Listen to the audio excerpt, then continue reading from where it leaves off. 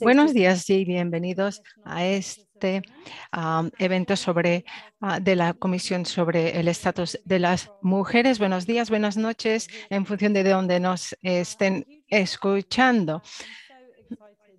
Estoy muy contenta de estar aquí hoy.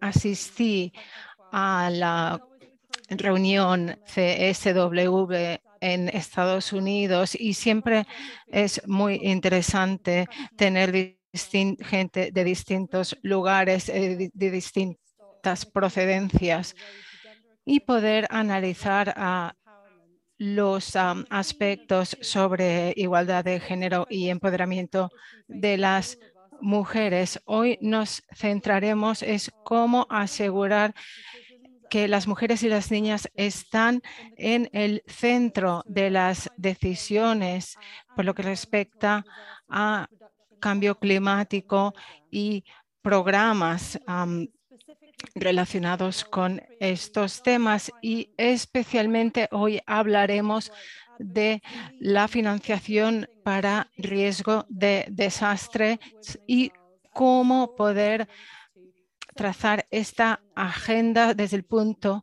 de vista de las mujeres y teniendo en cuenta los aspectos de género y sociales. Tenemos a un panel muy variado de hombres, mujeres de distintas organizaciones y distintas regiones del mundo. Pero antes de presentar a los participantes, me gustaría dar las gracias a los patrocinadores como ODI y las demás organizaciones que participan en este evento. También dar las gracias a los aseguradores de financiación de riesgos y también a la plataforma global de seguros que promueve la financiación de desastres, para riesgos de desastres. Es un privilegio poder compartir este evento con todos ustedes. Y finalmente, el Centro para la Protección contra Desastres, también dar las gracias a esta organización.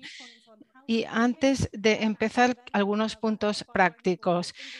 Este evento cuenta con interpretación simultánea. Verán en la parte inferior de su pantalla que hay un globo donde pueden clicar para seleccionar el canal, el idioma que deseen escuchar, inglés o español. Pueden hablar en cualquier de los dos idiomas, pero les pediremos que no cambien de idioma todo el rato. El evento será publicado luego en el canal de YouTube en los dos idiomas.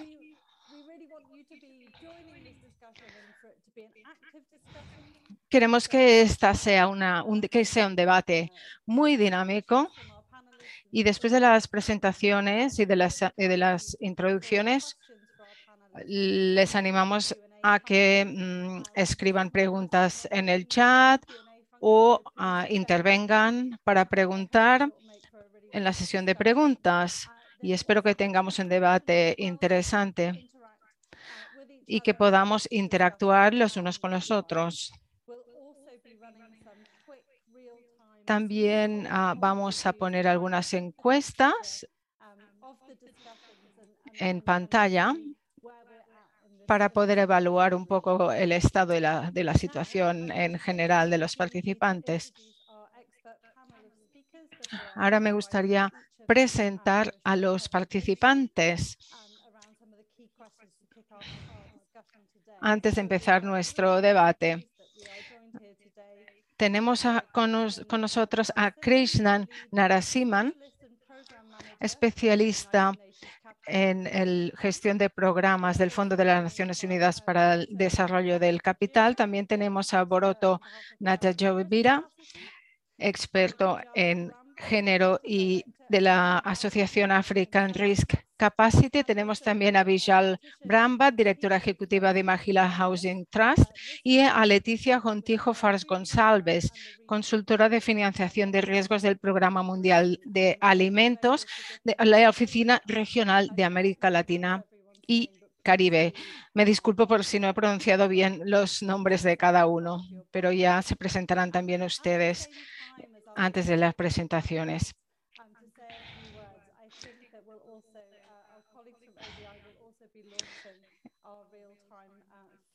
Creo que nuestros colegas de UDI van a poner en pantalla las encuestas en tiempo real y podremos ver cuáles son las respuestas. Así que ahora voy a pedir a cada uno de los panelistas que se presenten y expliquen en pocas palabras qué están haciendo en el tema de la financiación para riesgos de desastres y concretamente centrado en el tema de las mujeres y explicar un poquito lo que hacen. Empecemos con Krishnan. Muchas gracias a los Muchas organizadores gracias a los por esta organizadores invitación. y muchas Muchos gracias saludos a todos a los que están hoy aquí. todos. Yo represento al FNUDC, el Fondo de las Naciones Unidas para el Desarrollo de Capital. Y como el nombre sugiere, lo que hacemos es financiación y seguro para riesgos climáticos y desastres naturales, en especial en la región del Pacífico, pero también estamos buscando expandirnos a otros mercados. Así que, bueno, lo que hacemos es trabajar más o menos en 35 países en África, Asia, el Pacífico y el Caribe. Y el trabajo que hacemos tiene que ver simplemente con soluciones a los riesgos climáticos en hogares con bajos ingresos. Y se trata de soluciones en las que trabajamos con diferentes cooperativas y organizaciones y asociaciones, así como servicios digitales.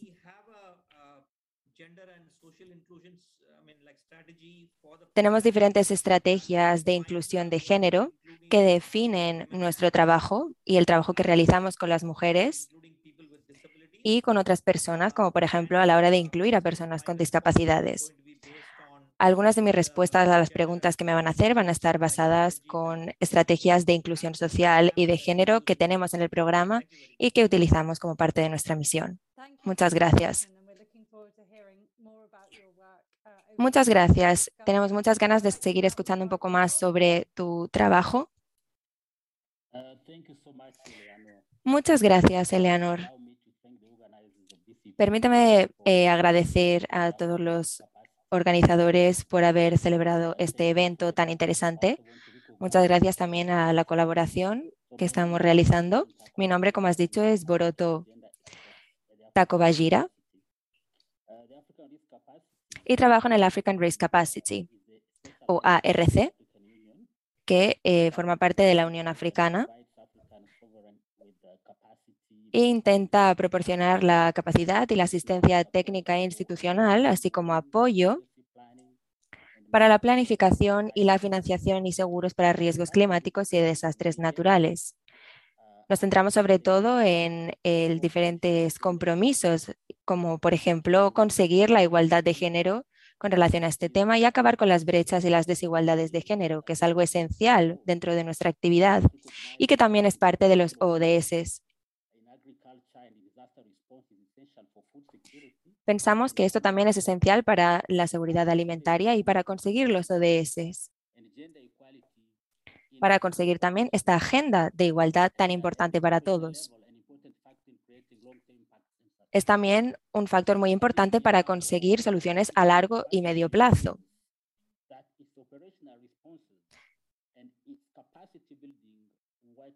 Es por ello también que nos centramos en la formación y el desarrollo de capacidades, tanto de mujeres como de hombres, y por ello construimos de manera sistemática una nueva agenda que tenga en cuenta las perspectivas de género dentro de nuestras políticas y medidas. Adoptamos en 2019 una nueva agenda con diferentes socios y partes interesadas dentro del continente africano, que nos ha permitido realizar un paso más en conseguir esta agenda de igualdad de género en el continente africano.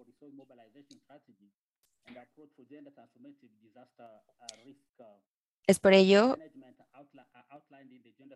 que en esta organización tratamos diferentes temas, diferentes estrategias en cuestiones de género relacionadas con la financiación de desastres naturales e intentamos crear una agenda más transformativa que consiga transformar las diferentes mentalidades y eliminar también las normas discriminatorias y acabar con las brechas y las desigualdades de género. Por ello que más adelante volveré a hablar sobre esta agenda tan transformativa. Muchas gracias.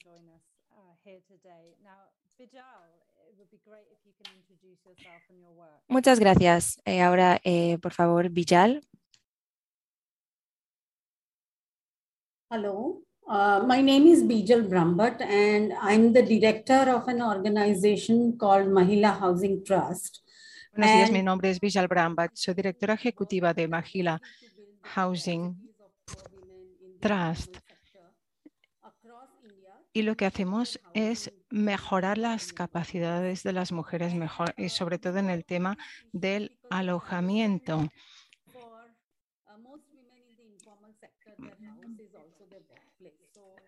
Para la mayoría de las mujeres, la casa también es el lugar de trabajo. No solamente es un valor, sino también ayuda a la productividad económica. Hemos estado trabajando en los temas de soluciones para lugares rurales, en promover programas no solo para desastres, sino también para problemas climáticos como la polución, el calor, etcétera. Lo que hacemos es construir este capital social de mujeres que viven en lugares desfavorecidos.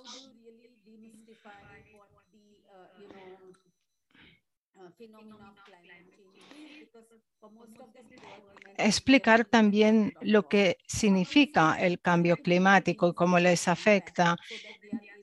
Desmitificar este tema para poder debatirlo de una forma igualitaria. Trabajamos con unas 15.000 mujeres en toda India y tenemos socios tecnológicos y científicos para poder informar de forma instructiva y productiva, porque la tecnología tiene un papel muy importante a favor de las mujeres y también en el tema de las finanzas.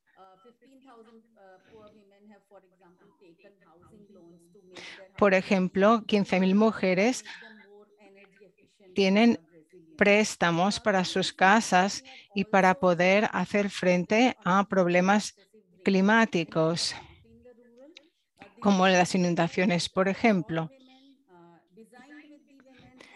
Así que los programas tienen que estar centrados en las mujeres y diseñados para las mujeres. Y luego me voy a expandir más en estos temas. Muchas gracias. Y antes de presentar a nuestro panelista final, ya hemos hecho una de las encuestas y vemos que tenemos a unas 25 personas en este evento, así que es una encuesta reducida, pero nos permitirá tener un debate muy constructivo.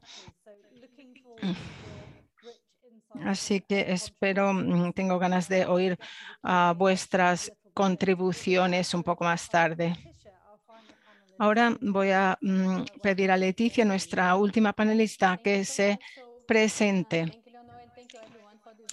Muchas gracias a todo el mundo Es un tema muy interesante y tengo muchas ganas de entrar en debate. Mi nombre es Leticia González y trabajo en América Latina y Caribe promoviendo nuevos proyectos relacionados con el Programa Mundial de Alimentos. Ahora voy a hablar en español. De gestión de riesgos para proteger a las comunidades vulnerables y desarrollar su resiliencia frente a eventos climáticos extremos.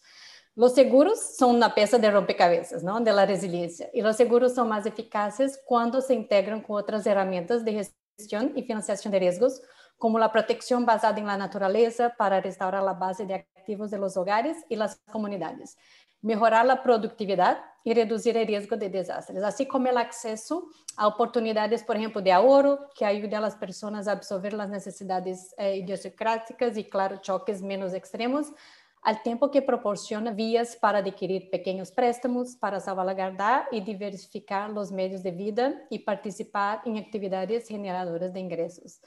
Bueno, en 2021, específicamente en Latinoamérica y el Caribe, WFP inició 3 pilotos de seguro de riesgos climáticos en Guatemala, Nicaragua y El Salvador. Y otros países todavía están actualmente realizando actividades para prepararse para futuros pilotos.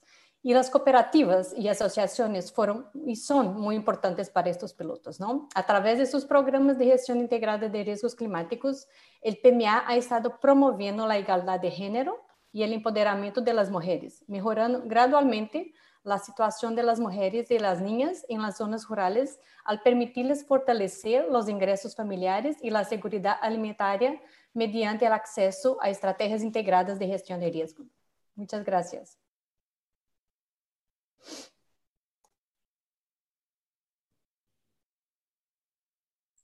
Thank you. Thank you so much, Leticia. And I think we're going to dive in now for the next. Muchas gracias, Leticia. Y ahora creo que en los próximos 30 minutos nos gustaría escuchar algunas de las preguntas que algunos de ustedes tengan y también profundizar un poco en los temas. Así, la primera pregunta es, ¿por qué es tan importante la financiación de riesgo y cómo todos estos temas están interrelacionados y cómo los distintos grupos están afectados de forma distinta por los desastres?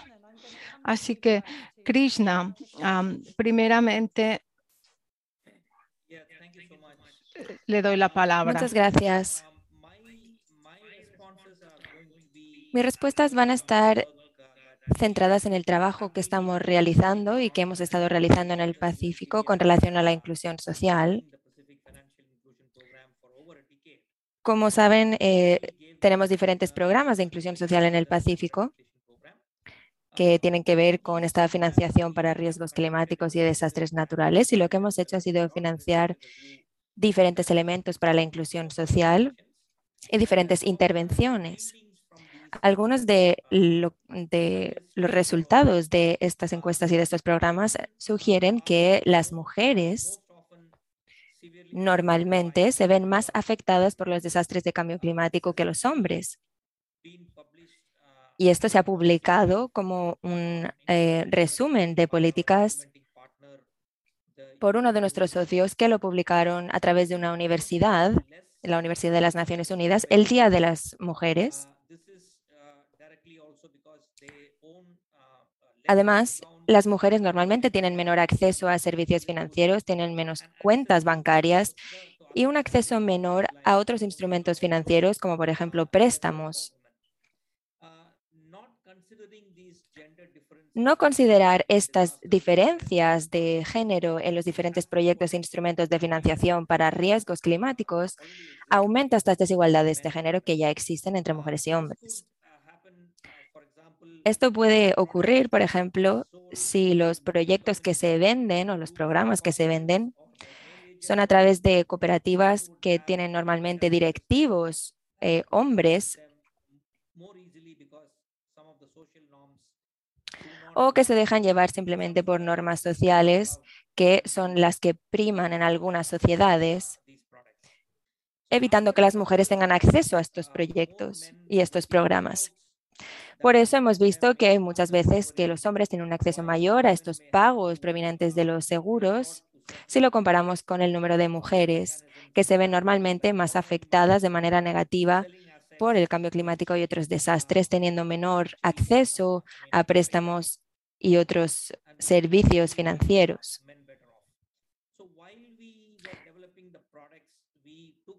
Entonces, lo que tenemos que pensar es en desarrollar estos programas teniendo en cuenta diferentes grupos de mujeres y grupos focales de mujeres con los que hemos estado hablando para poder construir estructuras más inclusivas, porque, como he dicho antes, tenemos diferentes estrategias que tienen en cuenta esta cuestión de género y lo que queremos hacer es identificar y establecer cómo podemos crear estos productos para que sean más inclusivos, cómo podemos llevarlos al mercado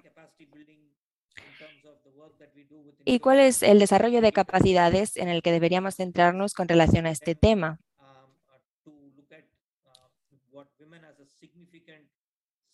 Teniendo siempre en cuenta que las mujeres son una parte muy significativa del mercado.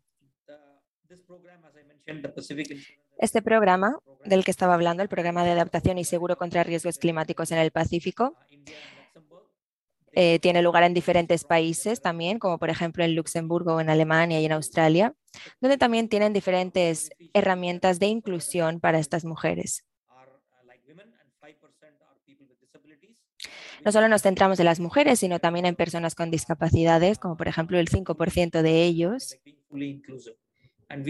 Y por tanto tenemos proyectos muy inclusivos que queremos implementar. Muchas gracias. Muchas gracias, Krishnan. Ahora voy a dar paso a todos los panelistas por si quieren comentar y formar parte de este debate. Tal vez podéis hablarnos un poco, Vijal, puedes hablarnos un poco sobre el nivel micro.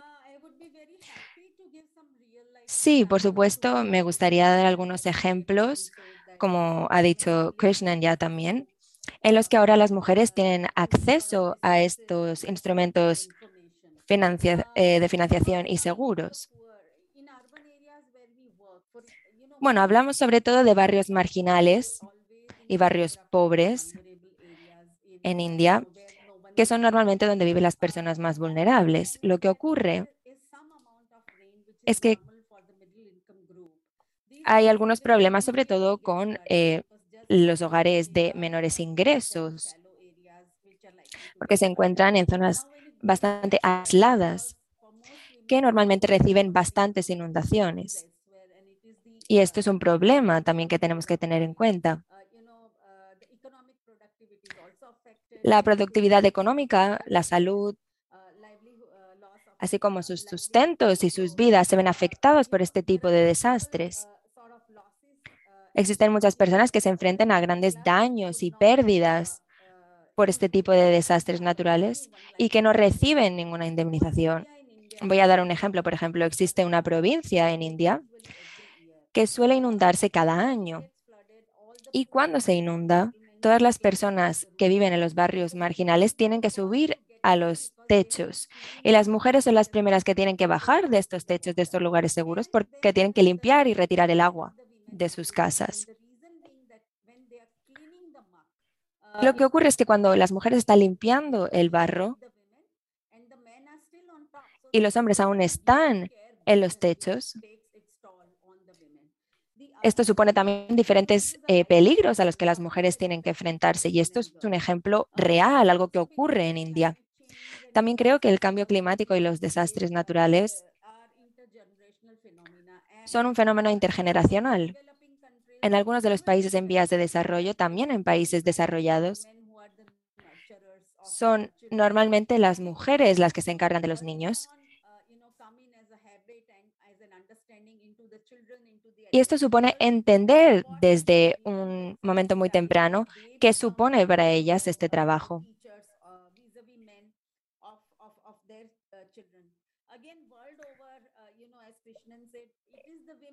Y de nuevo, es el trabajo de las mujeres ocuparse de la casa y ocuparse de los niños. Y esto es precisamente lo que tenemos que tener en cuenta cuando hablamos de financiación y seguros para riesgos climáticos y desastres naturales.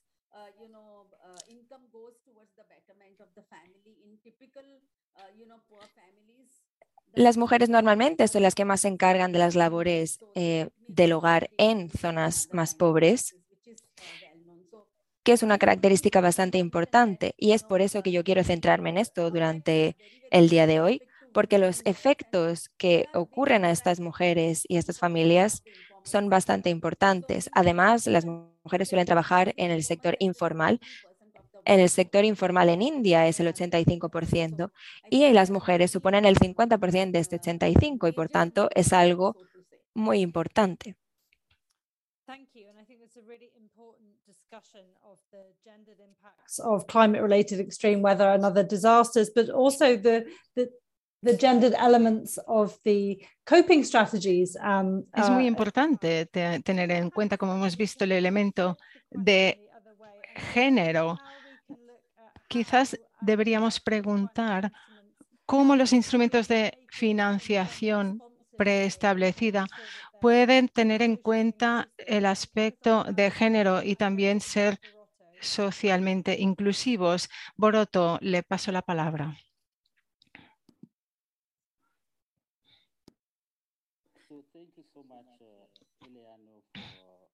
Muchas gracias, Eleanor. Como he mencionado, African Risk Capacity es una agencia de la Unión Africana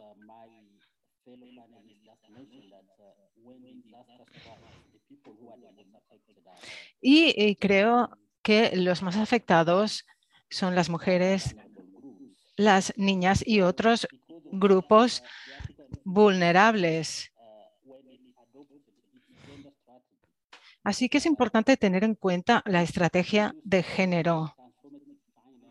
Debemos introducir financiación transformativa, fondos transformativas, y eso ha dado lugar a proyectos en este aspecto que puedan funcionar a nivel de comunidad.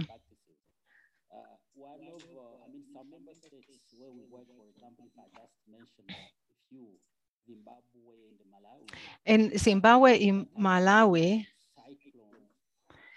donde el riesgo de ciclones es muy importante, debemos priorizar a las mujeres.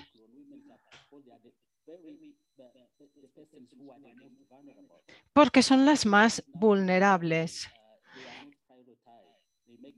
Y cuando se trata de la recuperación tras estos desastres, a las mujeres no se las prioriza y debemos cambiar esta mentalidad discriminatoria,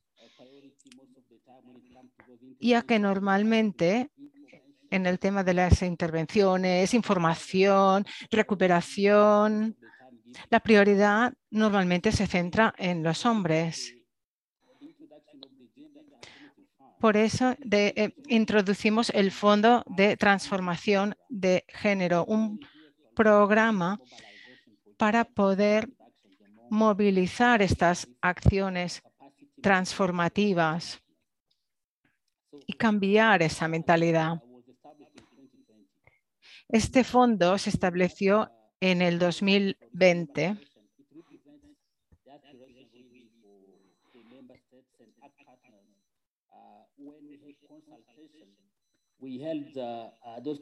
Hicimos una consulta para poder elaborar la estrategia correcta junto con nuestros socios. Todo con este deseo de transformar la respuesta ante los desastres y cambiar esa mentalidad discriminatoria en las comunidades y poder ayudar de este modo a la recuperación económica. Se trata de un fondo no tradicional, una solución adecuada para estos países y para poder abordar el tema de la discriminación de género.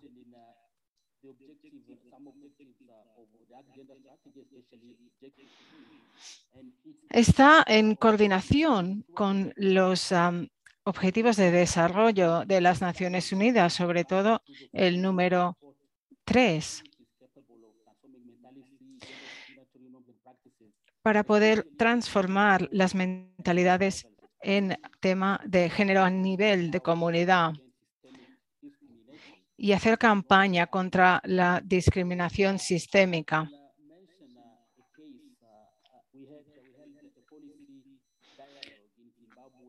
En Zimbabue, en enero, tuvimos un debate con distintos participantes, gobiernos incluidos,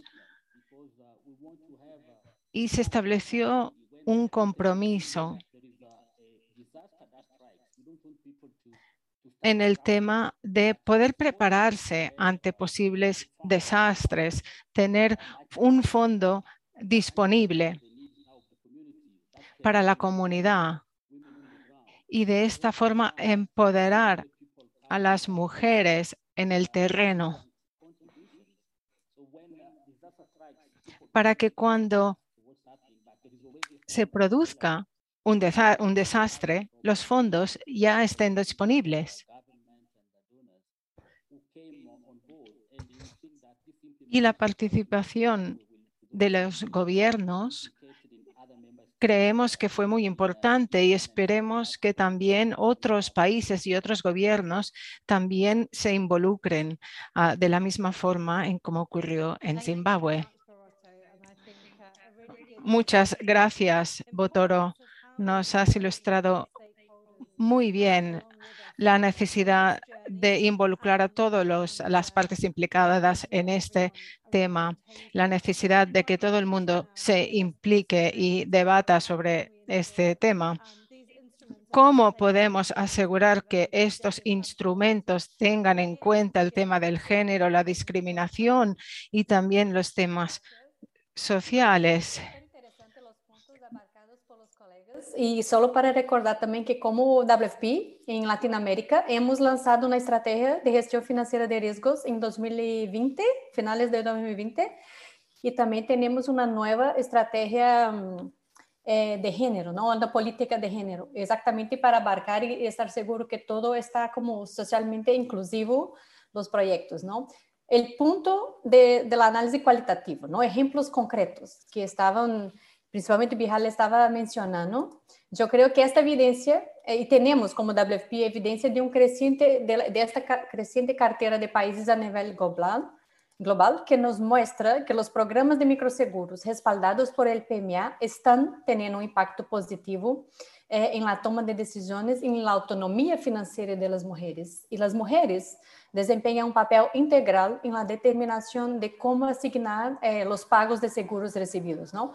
Exactamente hace una semana lanzamos una publicación donde presentamos la historia de 4 mujeres en diferentes situaciones en América Latina y el Caribe y también en África.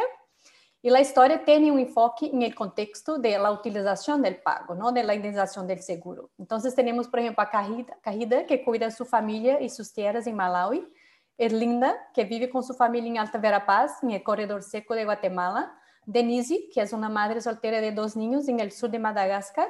Y María vive en Nueva Segovia, en Nicaragua, con su familia, donde sobrevive de la agricultura de subsistencia, ¿no? Entonces, a pesar de sus diferencias, estas 4 mujeres se han mostrado imparables frente a los fenómenos meteorológicos extremos que azotan a sus países. Y los seguros contra riesgos climáticos no solo las ayudaron a sobrevivir, sino a fortalecerse, especialmente cuando se vinculan con otras actividades de ponderamiento económico e inclusión financiera. Ahora, los aspectos tangibles del empoderamiento económico, tales como activos, la propiedad y la diversificación de ingresos, pueden ser más fáciles de medir. Sin embargo, lo intangible, el subjetivo y específico del contexto, como por ejemplo esos casos concretos que mis colegas han mencionado, como la toma de decisiones, puede ser muy difícil de evaluar. Entonces, escuchando a nuestros beneficiarios, aprendemos cada vez más sobre cómo podemos mejorar y adaptar los programas para seguir salvando vidas y cambiando vidas en todas las partes. Sabemos que no es fácil de medir, pero yo creo que es muy importante, ¿no? Seguir integrando consideraciones de igualdad de género en todas las políticas y programas, ¿no? Incluyendo objetivos, indicadores específicos de género y generando información cualitativa que responda a las necesidades identificadas a través del análisis de género y que nos pueda informar mejores resultados, ¿no? Como hablábamos, yo creo que esta parte de medir, de hablar con las personas, de escuchar la parte cualitativa es muy importante porque nos apoya en guiar y estar seguro que estamos siendo inclusivos y que los seguros son responsables y adecuados a nuestros beneficiarios. Gracias. Thank you.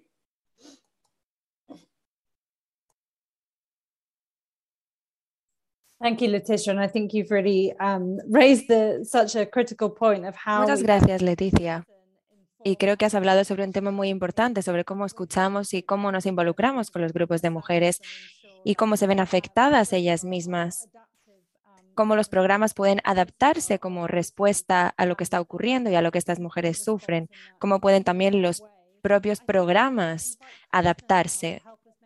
Creo que ahora voy a darle paso a Krishnan para seguir con este debate. ¿Cómo podemos involucrarnos con estas mujeres que se ven afectadas por estos desastres naturales y otras mujeres, otras personas vulnerables también? ¿Y cómo podemos conseguir que estos programas sean más inclusivos? Muchas gracias de nuevo, Eleanor. Desde el punto de vista de nuestro programa, lo que hacemos es adaptar este enfoque de sistema de mercados a través de diferentes colaboraciones. Entonces, FNUDC es un catalizador, que tiene en cuenta diferentes secciones del mercado,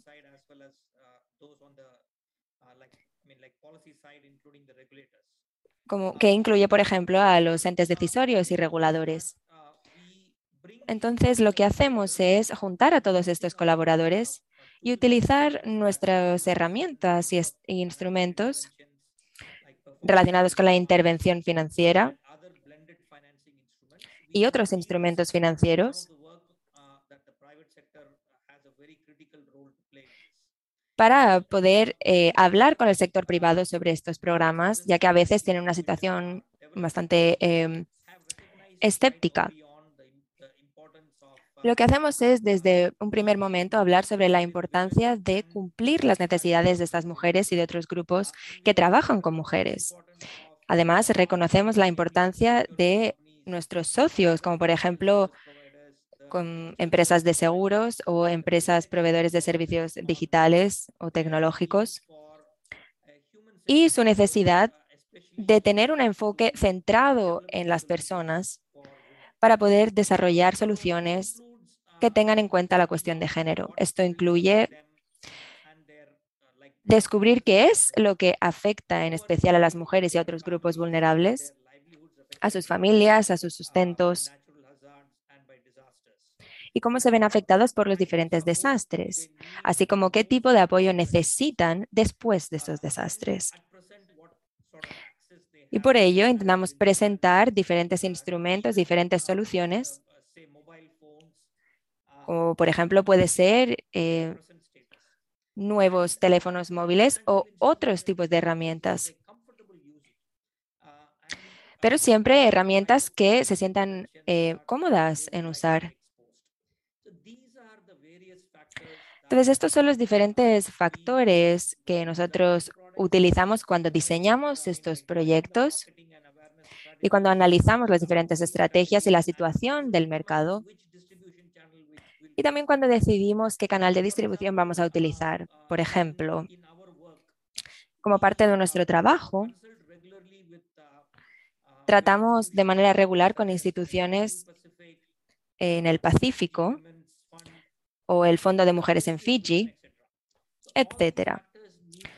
Y todos estos factores tienen que evaluarse cuando investigamos la efectividad de estos productos. Y es importante también que todos nuestros socios tengan conocimiento de estos problemas. Tenemos además la capacidad técnica de llegar a todos nuestros socios para poder investigar y analizar todas estas estrategias teniendo en cuenta estos mecanismos. Muchas gracias.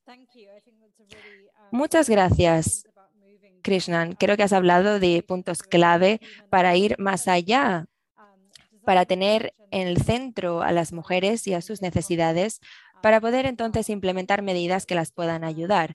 Quiero darle ahora paso a Bijal para hablar un poco más sobre la co-creación y cómo hacerlo de una manera significativa. Cómo esto puede realizarse de una mejor manera si tenemos en cuenta las necesidades de las mujeres. Sí, me gustaría hablar de varios ejemplos. Uno es que creemos que el diseño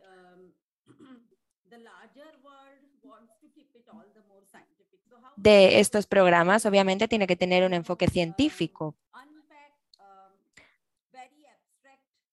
Y lo que queremos hacer es explicar todos estos fenómenos científicos para las mujeres más pobres. Entonces, lo que hicimos fue intentar explicarles cuáles son los fenómenos de escasez de agua relacionados con el cambio climático.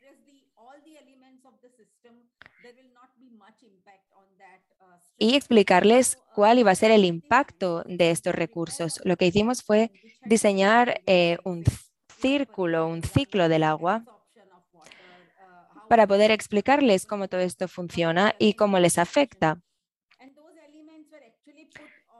Y lo que hicimos fue poner todos estos elementos en diferentes tarjetas y las mujeres sujetaban todos estos carteles y los compartían entre ellas para poder intentar explicar cómo funciona este ciclo del agua, intentar explicar elementos científicos más complejos para que ellas sean capaces de entender cómo funciona y a través de ahí poder hablar al mismo nivel, de igual a igual, con diferentes partes interesadas. Lo que hacemos también es intentar construir diferentes colaboraciones con diferentes actores.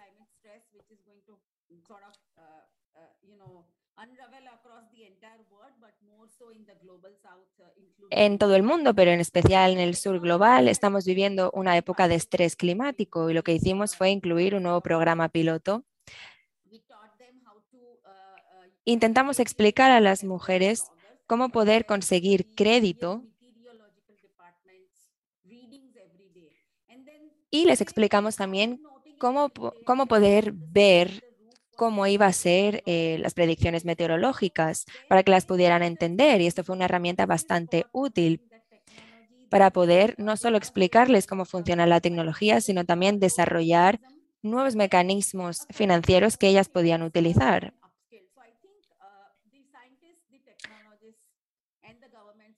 Por tanto, los gobiernos y diferentes instituciones científicas y tecnológicas tienen que aprender lo que nosotros estamos aprendiendo aquí. Otro tema también interesante es hablar no solamente sobre crédito y herramientas de financiación genérica, sino también seguros. El dinero es a veces escaso y es muy importante, entonces siempre piensan con relación a la inversión. No piensan en seguros como un mecanismo de protección. Ellos piensan, muy bien, estoy invirtiendo mi dinero en una prima, ¿y ahora qué? Por tanto, necesitamos seguir trabajando a nivel de educación para ser capaces de hacerles entender que es un mecanismo de protección, de que no van a conseguir un beneficio si no existe un desastre natural. Por ello, creo que estos son elementos importantes y pasos en los que tenemos que seguir para seguir trabajando, pero obviamente también existen diferentes retos en el camino.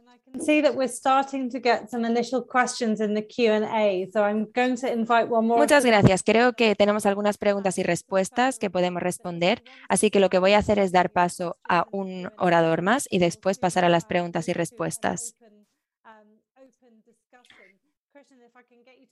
Muy bien, Krishnan, sí, puedo esperar un momento para que contestes esta pregunta, pero antes lo que voy a hacer es darle paso a Leticia para que nos hable un poco más sobre cómo podemos involucrar a las mujeres y a todas las organizaciones que defienden a las mujeres de una manera productiva para influenciar en estas respuestas y financiación para riesgos climáticos.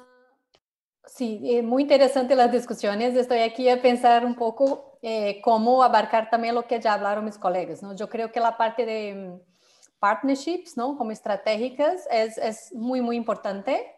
Pero creo que la forma como que los grupos de mujeres o las organizaciones de defensa de las mujeres pueden contribuir para esta agenda es influyendo activamente y catalizando la oferta de los productos, ¿no? De inclusivos y responsables, como hablaba Krishna, un poco de la demanda. Los esquemas de seguro de riesgos climáticos a nivel micro, por ejemplo, específico para mujeres, brindan una gran oportunidad al centrarse en agregadores especializados y cadenas de valor dirigidas por mujeres, ¿no? Porque las asociaciones con canales que agregan un gran número de mujeres, como cooperativas, microfinancieras, ONGs, o incluso el PMA o el WFP, dentro de los programas que tienen en todo el mundo, puede ser un poderoso punto de entrada y una oportunidad de aprendizaje, ¿no? Sabemos que esto debe coordinarse y hay muchas otras variables, como un entorno propicio a nivel regulatorio, político, técnico, pero la demanda también es muy importante y las asociaciones y las organizaciones conocen sus necesidades reales, ¿no? Ellos conocen las barreras, sus principales riesgos, lo que puede apoyar y orientar el diseño de productos pertinentes y adecuados, ¿no? Por ejemplo, en Latinoamérica siempre, en todo el mundo el WFP escucha, pero el trabajo que hicimos en Latinoamérica es escuchar, trabajar conjuntamente con las asociaciones para entender de verdad cuál era la necesidad, cuáles eran los principales riesgos, ¿no? Y igual trabajar, por ejemplo, materiales de educación financiera que tenían, por ejemplo, una imagen de mujeres, ¿no? El vocabulario, hablar como para que ellos también entiendan un poco eso de la tangibilización de algo que sea bastante abstracto. Creo que también fue algo muy importante que se trabaje, que sea todo muy inclusivo y muy adaptado a la realidad de cada uno. Y en este caso hablamos de las mujeres. Gracias, thank you, Eleanor.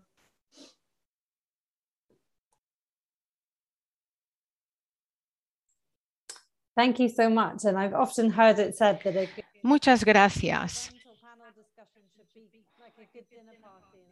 Y creo que siempre se dice que un buen debate tiene que ser un poco como una fiesta y realmente siento la energía en este debate.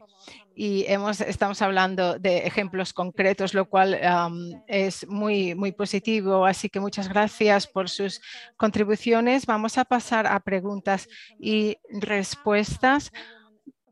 ¿Cómo pueden las mujeres permitirse pagar una prima de seguro que pueda remediar el impacto de algunos de los desastres? Vamos a hacer esta pregunta. Es muy importante. ¿Quién va a pagar esta prima? Empezamos con Krishnan. Gracias, Leonor. En nuestra experiencia trabajando con microseguros,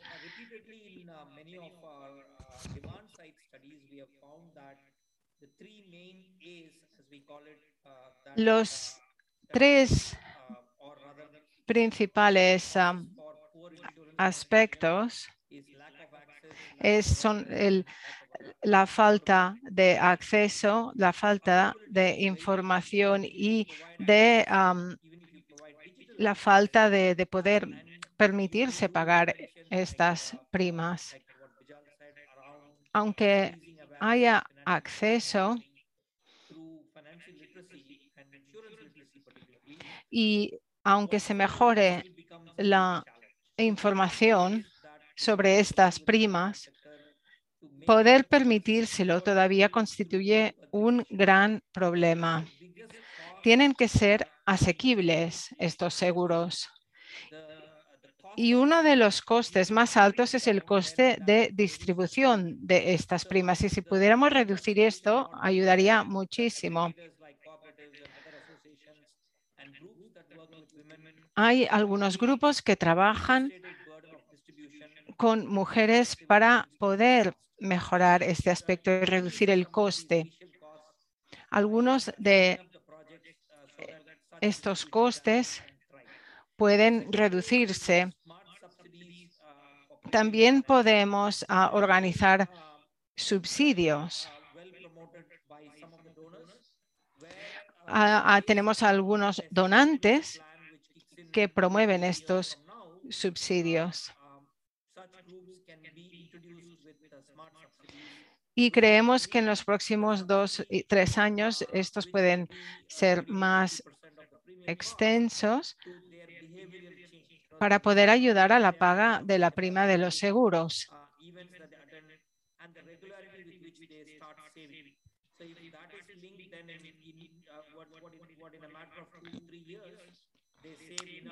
Y así que sí, estos subsidios pueden ayudar en 2 o 3 años a poder ahorrar lo suficiente para luego poder permitirse pagar el seguro. Muchas gracias, Krishna. Vishal, adelante. Sí, creo que yo diría que no existe un enfoque único porque es un tema muy complejo.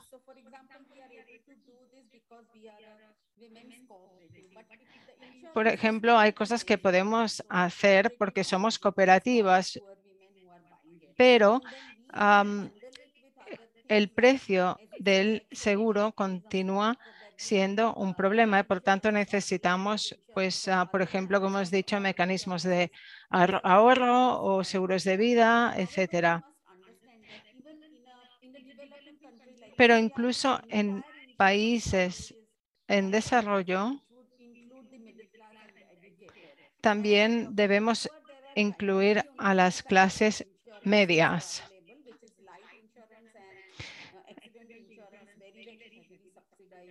Los seguros como de vida, por ejemplo, cuentan con muchos subsidios.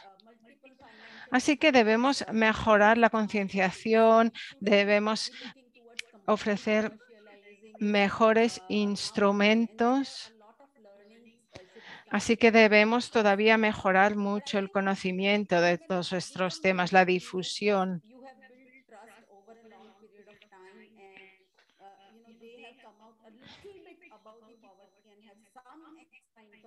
Pero cada vez más personas pueden acceder a estos seguros. Por ejemplo, depósitos fijos son algunas de las soluciones y algunas instituciones financieras sí ofrecen préstamos.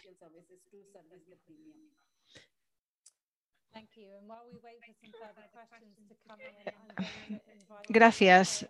Antes de hacer más preguntas, me gustaría que Boroto también interviniera.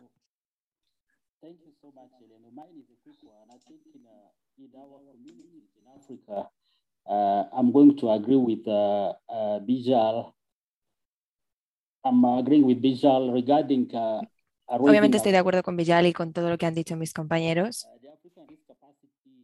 En el African Risk Capacity hemos intentado dar la oportunidad a los diferentes Estados miembros de desarrollar estas capacidades en las diferentes comunidades.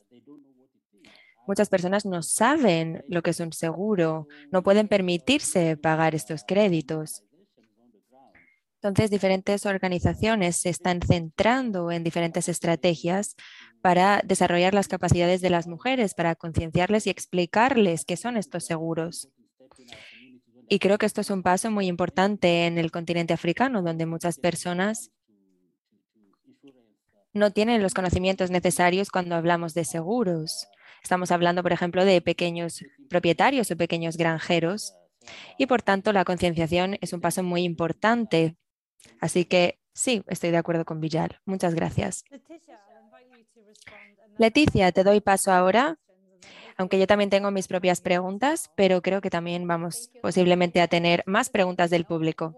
Sí, simplemente quería decir que estoy de acuerdo con la concienciación y también con la demanda, porque cuando hablamos sobre implementar diferentes proyectos pilotos, lo que hacemos es evaluar la accesibilidad a estos seguros por parte de las mujeres.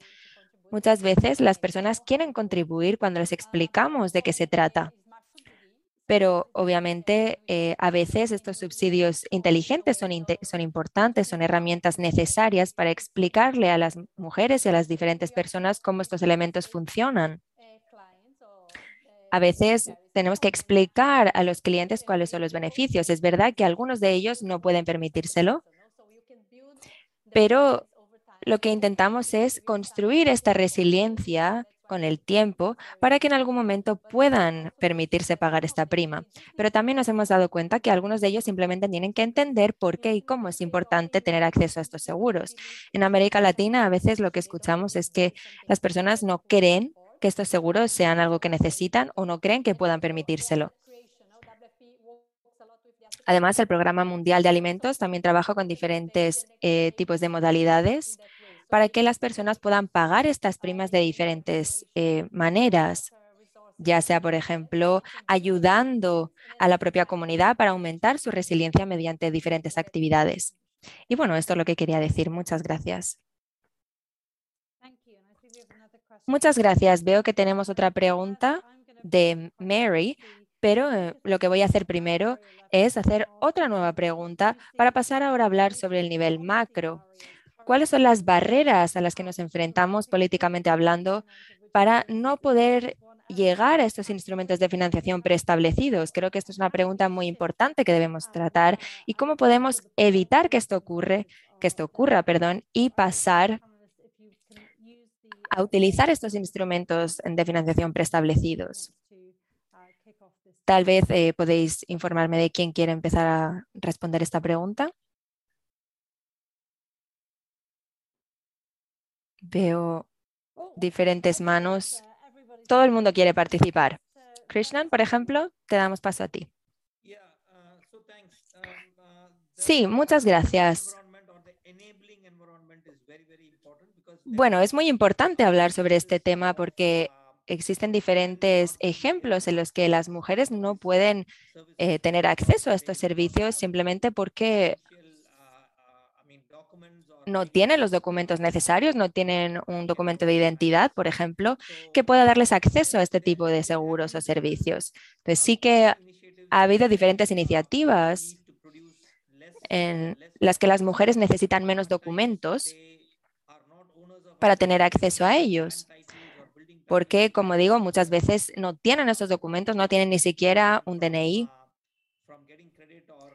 Y esto no les permite tener acceso a créditos, microcréditos o otros instrumentos financieros. Entonces, sí, hemos estado realizando diferentes intervenciones sólidas a nivel regional y a nivel gubernamental. Y creo que esto sería un punto de inicio importante. Creo que diferentes gobiernos deberían tener una actuación más responsable para poder mejorar la inclusión de las mujeres. Boroto, veo también que has levantado la mano. ¿Hay algo más que quieras añadir con relación a este tema? Bueno, sí, cuando estaba hablando antes sobre este programa transformativo, se trata simplemente, como decía, de intentar aumentar la inclusión de las mujeres. Y esto lo hemos hecho también intentando empujar a diferentes ministerios a que sean más inclusivos. Es por eso que nosotros trabajamos dentro de la Unión Africana con diferentes organizaciones y diferentes socios. Tenemos, por ejemplo, un proyecto de reducción de riesgos en Nairobi y tendremos una reunión en noviembre.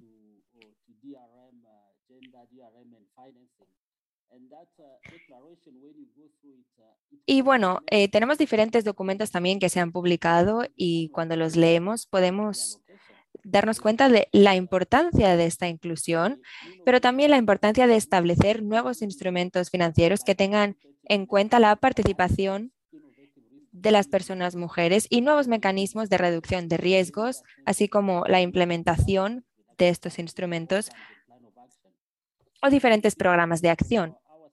Entonces, para nosotros es importante intentar implementar estas medidas trabajando con ministerios del gobierno a nivel regional dentro de la Unión Africana también. Y bueno, esto es lo que quería decir, que es importante trabajar a diferentes niveles.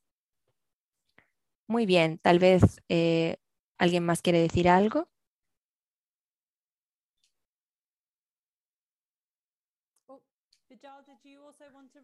Vijal, tal vez, ¿te gustaría decir algo a ese respecto?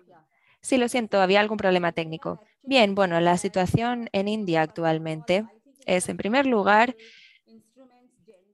es que en estos instrumentos financieros no se tiene en cuenta la cuestión de género. El género no es el tema central y existe también una falta de pensamiento innovativo y instrumentos que tengan en cuenta esta forma de pensar más innovativa, sobre todo dentro del campo de los seguros y de la financiación. Existen diferentes ministerios, como por ejemplo el Ministerio del Medio Ambiente y el Ministerio de la Mujer, que sí que son un poco más abiertos, pero lo que creo es que necesitamos abrir un poco más la mente a estos aspectos y empezar a incluir la cuestión de género de una manera más específica. Obviamente también tenemos que seguir trabajando en la educación a diferentes niveles, dentro también de las instituciones financieras, porque cuando hablamos del cambio climático, aún hablamos solamente de estructuras de mitigación, pero no hablamos de iniciativas más concretas. Creo que esto es algo importante que tenemos que tratar en diferentes aspectos. Necesitamos medidas más innovadoras y tenemos que tener siempre en cuenta la cuestión de género, como decía. Por tanto, creo que esto es algo que debemos tener en cuenta a nivel mundial para aumentar la resiliencia de estos grupos. Y es algo que Insu Resilience, el Centro de Excelencia en Soluciones Inteligentes en materia de género, ha estado intentando hacer últimamente. Una de las políticas más importantes es intentar involucrarnos con las autoridades de financiación y seguros en India para que las mujeres puedan establecer sus propios seguros y que tengan provisiones especiales, en especial para las mujeres que provienen de barrios desfavorecidos y puedan entonces mejorar su resiliencia a desastres naturales. Creo que tenemos que tener en cuenta estos diferentes instrumentos financieros para aumentar su resiliencia y seguir hablando de los subsidios como ya estábamos haciendo. Me parece que tenemos que involucrar a diferentes líderes de grupos de mujeres, así como otros expertos, para poder seguir trabajando en diferentes políticas que sean más inclusivas. Creo que esto es un tema principal. Muy bien, muchas gracias. Creo que Leticia también quiere responder. Muy bien, Leticia, te doy paso. Complement, I think, especially in the context of Latin America, no, we discussed it a lot. Creo que especialmente en Latinoamérica hay muchas limitaciones en el tema regulatorio. A veces las mujeres no tienen los documentos, acceso a estos documentos, y esto es una limitación. Así que la distribución de los seguros tiene que ser muy simple y económica y también flexible. Y a veces esto no es así. Y es importante hablar de estos temas para flexibilizar las opciones. Evidentemente tenemos que tener en cuenta la protección del consumidor, eso es obvio, pero debemos simplificar el tema de los documentos. que no tengamos que escribir mucho, pero que sea entendedor para todo el mundo, porque muchas veces las pólizas de seguro son muy complicadas y creo que es importante que todo el mundo lo entienda y que podamos simplificar el tema regulatorio. Gracias, es muy interesante lo que ha dicho. Tenemos otra pregunta, no puedo ver el nombre de quien la pone.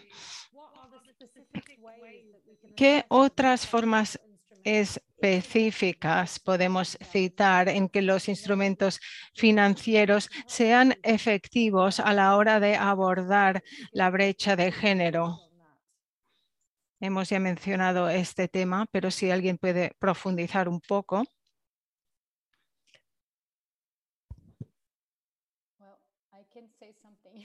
Bueno, puedo intervenir si queréis. Creo que es muy buena pregunta con difícil respuesta. Y ya lo he dicho, no es fácil encontrar una solución. Creo que tenemos que tener un enfoque abierto, mejorar la calidad de la información. Debemos tener un enfoque de calidad, no tanto de cantidad. ¿Cómo utilizan las mujeres este dinero? ¿Realmente mejora sus vidas? ¿Lo invierten, perdón, de la forma adecuada? Son preguntas que debemos abordar y creo que lo importante, como he dicho, es la calidad y no tanto los números y la cantidad. Y es un proceso largo. Vijal, ¿quiere añadir algo? Sí, creo que es cierto que es un tema muy complejo y debemos involucrar a las mujeres en el diseño y en la aplicación de estas primas.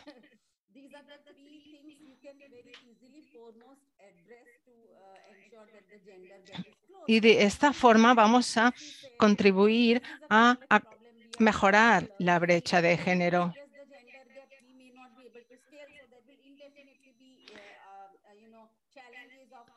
Pero siempre habrán retos, ya que además el sector de los seguros es un mercado muy dominado por los hombres, pero debemos continuar mejorando los productos y haciéndolos más accesibles.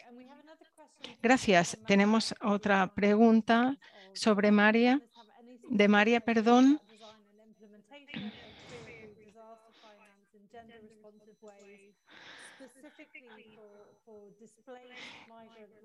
¿Cómo podemos ayudar a los migrantes, por ejemplo, a la hora de diseñar e implementar estas primas de riesgo?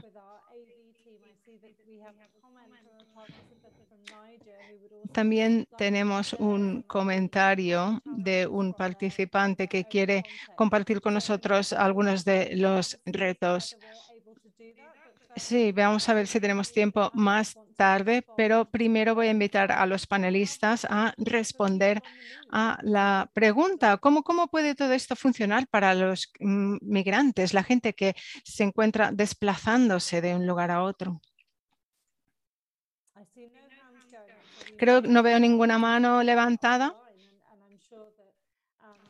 A lo mejor la vamos a guardar para más adelante y seguro que alguno de nuestros miembros responderá a esta pregunta. Si hay alguna pregunta que no podamos contestar ahora, evidentemente la vamos a abordar más tarde.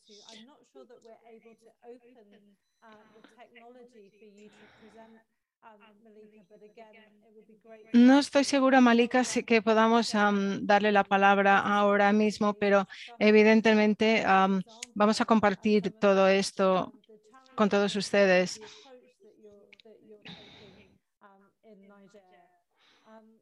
y nos gustaría mucho oír su caso concreto. Si no tenemos más preguntas concretas, invitaré a Mari que comparta con nosotros algunas de las reflexiones sobre lo que hemos debatido hoy. Y luego quizás volveremos a dar la palabra a los panelistas para alguna reflexión final. Gracias, Eleanor. Soy Mari Dupart, técnica de ODE, especialista en riesgos globales y resiliencia. El evento de hoy sobre financiación para riesgo de desastres centrado en las mujeres, creo que aborda un tema importantísimo, ya que a menudo no se habla lo suficiente sobre la brecha de género o la brecha social. Así que, como hemos visto, hoy estos programas de seguros están ya abordando el tema de género. Como hemos visto, es muy importante que estos mecanismos estén ya preparados cuando se produzca un desastre o una crisis humanitaria. Estamos hablando de instrumentos como seguros, como respuestas humanitarias que deben estar preestablecidas. También a predicciones meteorológicas ante fenómenos extremos que pueden afectar a las comunidades. También hemos escuchado hoy cómo las agencias de Naciones Unidas y otras ONGs ya también están trabajando mucho en tener estos instrumentos preestablecidos para que no nos cojan por sorpresa.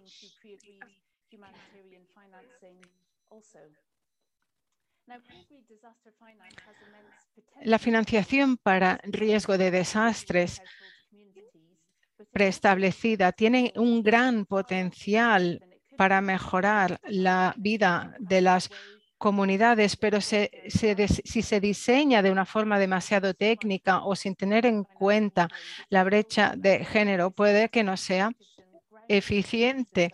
Así que tiene que tener en cuenta las necesidades diversas de las distintas personas. Incluso las mujeres no son un grupo homogéneo. Y estamos hablando de inclusión social desde personas con discapacidades, personas en comunidades muy rurales, de distintas clases, etcétera, etcétera. También hemos visto que no solamente debemos centrarnos en los préstamos, no debemos centrarnos solo en los préstamos, sino en cómo implementar, cómo invertir este dinero. También hemos visto hoy cómo el trabajo de las mujeres a veces en su día a día no es lo suficientemente apreciado, ya que las mujeres normalmente trabajan en el sector informal y no están representadas lo suficiente en la toma de decisiones. Y de esta forma se vuelven invisibles. Así que por eso la financiación para desastres es un tema importantísimo dentro del movimiento de la igualdad de mujeres y la igualdad de género.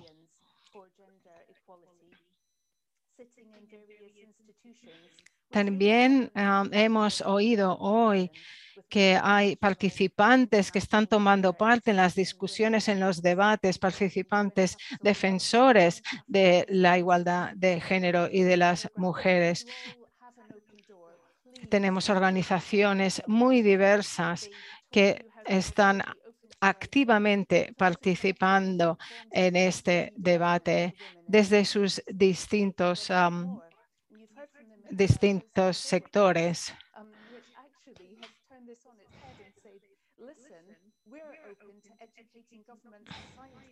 También hemos visto que es muy importante educar a la gente sobre las prioridades de las mujeres, que es muy importante la influencia que puedan tener estas mujeres. Es un aspecto muy poderoso. El Centro por la Protección de Desastres y el Centro para Soluciones de Género son algunas de las dos organizaciones que van a intentar que el tema del género sea más prominente. Así que les animamos a que se pongan en contacto con nosotros porque queremos realmente ampliar nuestra red y nuestras colaboraciones. Finalmente, quiero dar las gracias a Eleonor y a toda la organización de este evento.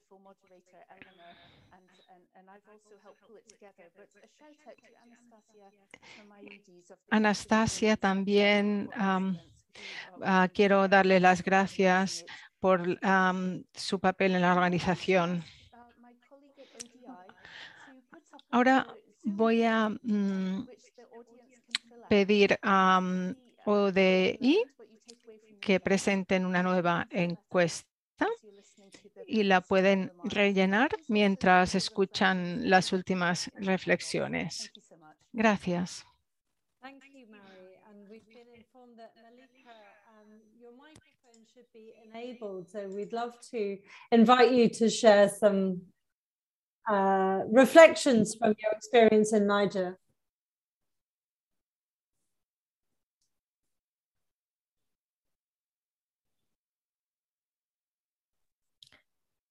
Muchas gracias, Malika. Nos encantaría poder escuchar lo que tienes que decir y que puedas compartir vuestro trabajo que habéis estado realizando con todos nosotros.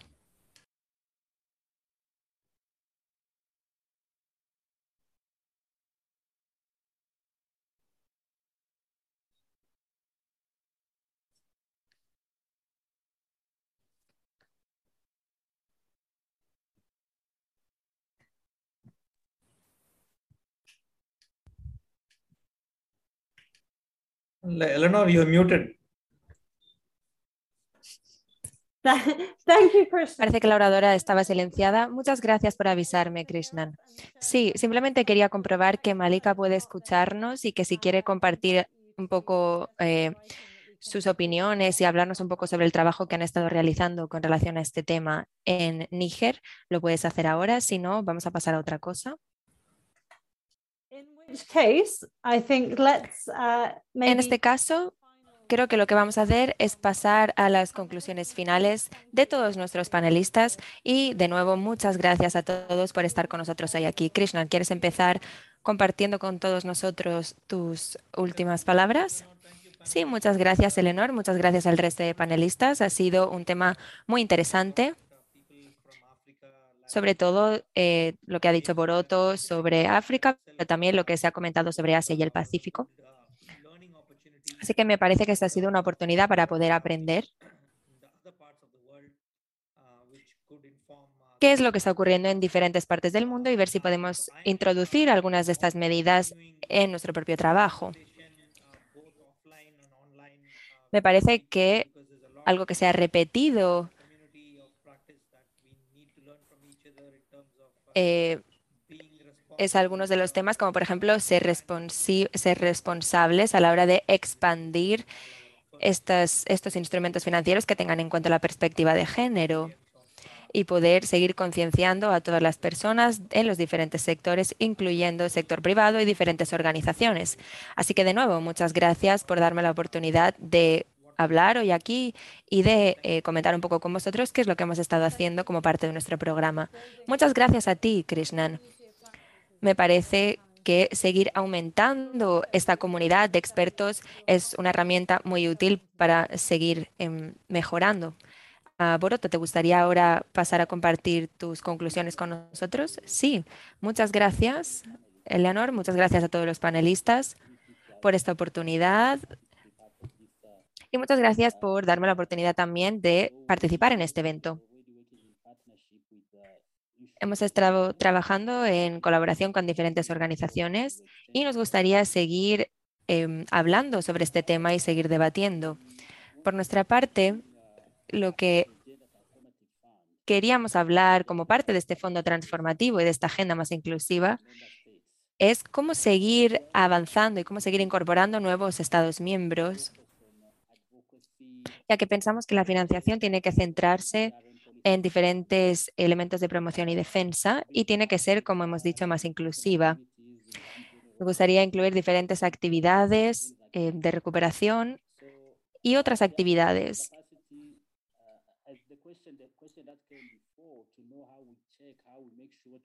El tema del que hemos hablado antes, por ejemplo, cómo apoyamos a estas mujeres y a estas personas vulnerables a través de diferentes herramientas de financiación. Bueno, me parece que lo que tenemos que hacer en primer lugar es hacer un análisis de la agenda.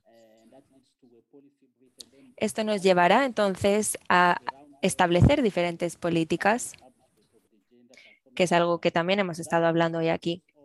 Me parece que este proceso es importante y entonces es cuando podemos empezar a evaluar qué es lo que está ocurriendo en la práctica y ver si tiene éxito o no y poder realizar las correcciones necesarias. Así que muchas gracias a todos. Espero que podamos seguir hablando sobre este tema en otras plataformas. Muchas gracias, Boroto. Ha sido un placer que hayas podido estar hoy aquí con nosotros. Vijal, ¿alguna conclusión final que quieras compartir? Sí, muchas gracias de nuevo por darme esta oportunidad. Y me gustaría hablar un poco sobre sobre lo que hemos estado hablando hoy aquí también. Cuando hablamos sobre los diferentes mercados, tenemos que ser capaces de incorporar a diferentes partes interesadas para poder solucionar este tema, pero me parece que lo que tenemos que tener en cuenta es involucrar a los diferentes campeones, podríamos decir, del cambio, a personas que puedan introducir este cambio, ya sea de manera directa, incorporando diferentes personas que defiendan los derechos de la mujer, por ejemplo, y poder aumentar esta interacción entre diferentes grupos. Creo que es algo muy importante y creo que es algo que puede llevarnos más allá. Así que de nuevo, muchas gracias por darnos acceso a esta plataforma. Pero me parece que algunas cosas que aún no entendemos es cómo funcionan estas agendas transformativas en otros lugares, ¿no? Y como por ejemplo en África o en el Pacífico. Y estas plataformas nos ayudan a cambiar esta realidad. Creo que nos permiten también crear colaboraciones de conocimiento que son herramientas muy importantes. Me parece que realmente necesitamos ser capaces de promover este tipo de intercambio de conocimiento entre diferentes expertos y seguir elaborando diferentes colaboraciones, construyendo colaboraciones con diferentes organizaciones y personas de diferentes lugares. Sí, creo que esto es un reto muy importante, pero es también algo que tenemos que hacer. Leticia, ahora te doy paso por si quieres introducir tus conclusiones. Sí, muchas gracias. Simplemente quería decir que ha sido un tema muy interesante. Ha sido un debate muy emocionante y que me ha permitido aprender sobre la situación de diferentes lugares también y cuáles son las diferencias en las diferentes partes del mundo y cómo podemos adaptarnos a las herramientas que nosotros estamos utilizando. Y creo que esto es algo muy importante, ¿no? Construir asociaciones y colaboraciones. No puedo subrayar suficiente lo importante que es para nosotros este tipo de asociaciones. Es siempre nuestro punto inicial.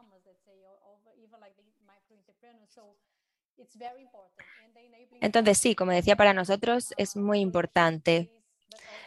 Nos centramos obviamente en implementar diferentes regulaciones y crear colaboraciones con técnicos y con diferentes partes en el sector privado, ya que hay veces que algunos de nuestros socios no tienen, por ejemplo, las habilidades técnicas para hacerlo.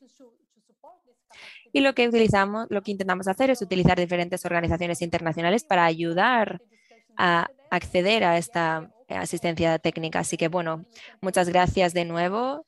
Ha sido un placer estar hoy aquí y escuchar todo lo que teníais que decir. Espero que podamos estar en contacto y seguir compartiendo nuestro conocimiento con respecto a este tema. Muchas gracias. Muchas gracias, Leticia. Y bueno, simplemente quiero repetir lo que ha dicho mi compañera al inicio de esta conversación. Y este compromiso de mantener las puertas abiertas para seguir estar en contacto con todos vosotros. Y bueno, solo puedo hablar por mí misma. Yo obviamente estaría encantada de continuar en contacto con todos vosotros, incluso de que nos reuniéramos, por ejemplo, en 10 años para ver qué es lo que ha ocurrido. Pero bueno, creo que hemos aprendido por todas las contribuciones que habéis hecho hoy aquí, pero también por los diferentes participantes. Mayri ha compartido su dirección de email aquí en el chat y, como digo, estamos abiertos a estar en contacto con todos vosotros. Además, también os mandaremos la grabación, tanto en inglés como en español, del webinario de hoy. Muchas gracias por haber estado hoy aquí y haber dado un poco de vuestro tiempo. Y muchas gracias también, en especial, a todos nuestros socios, como el Centro de Excelencia en Soluciones Inteligentes en Materia de Género, que han hecho posible que este webinario se haya celebrado. Y muchas gracias de nuevo a todos los panelistas que han estado hoy aquí. Pero como digo, este es solo el inicio de la conversación. Espero que podamos seguir hablando de este tema en el futuro. Muchas gracias a todos.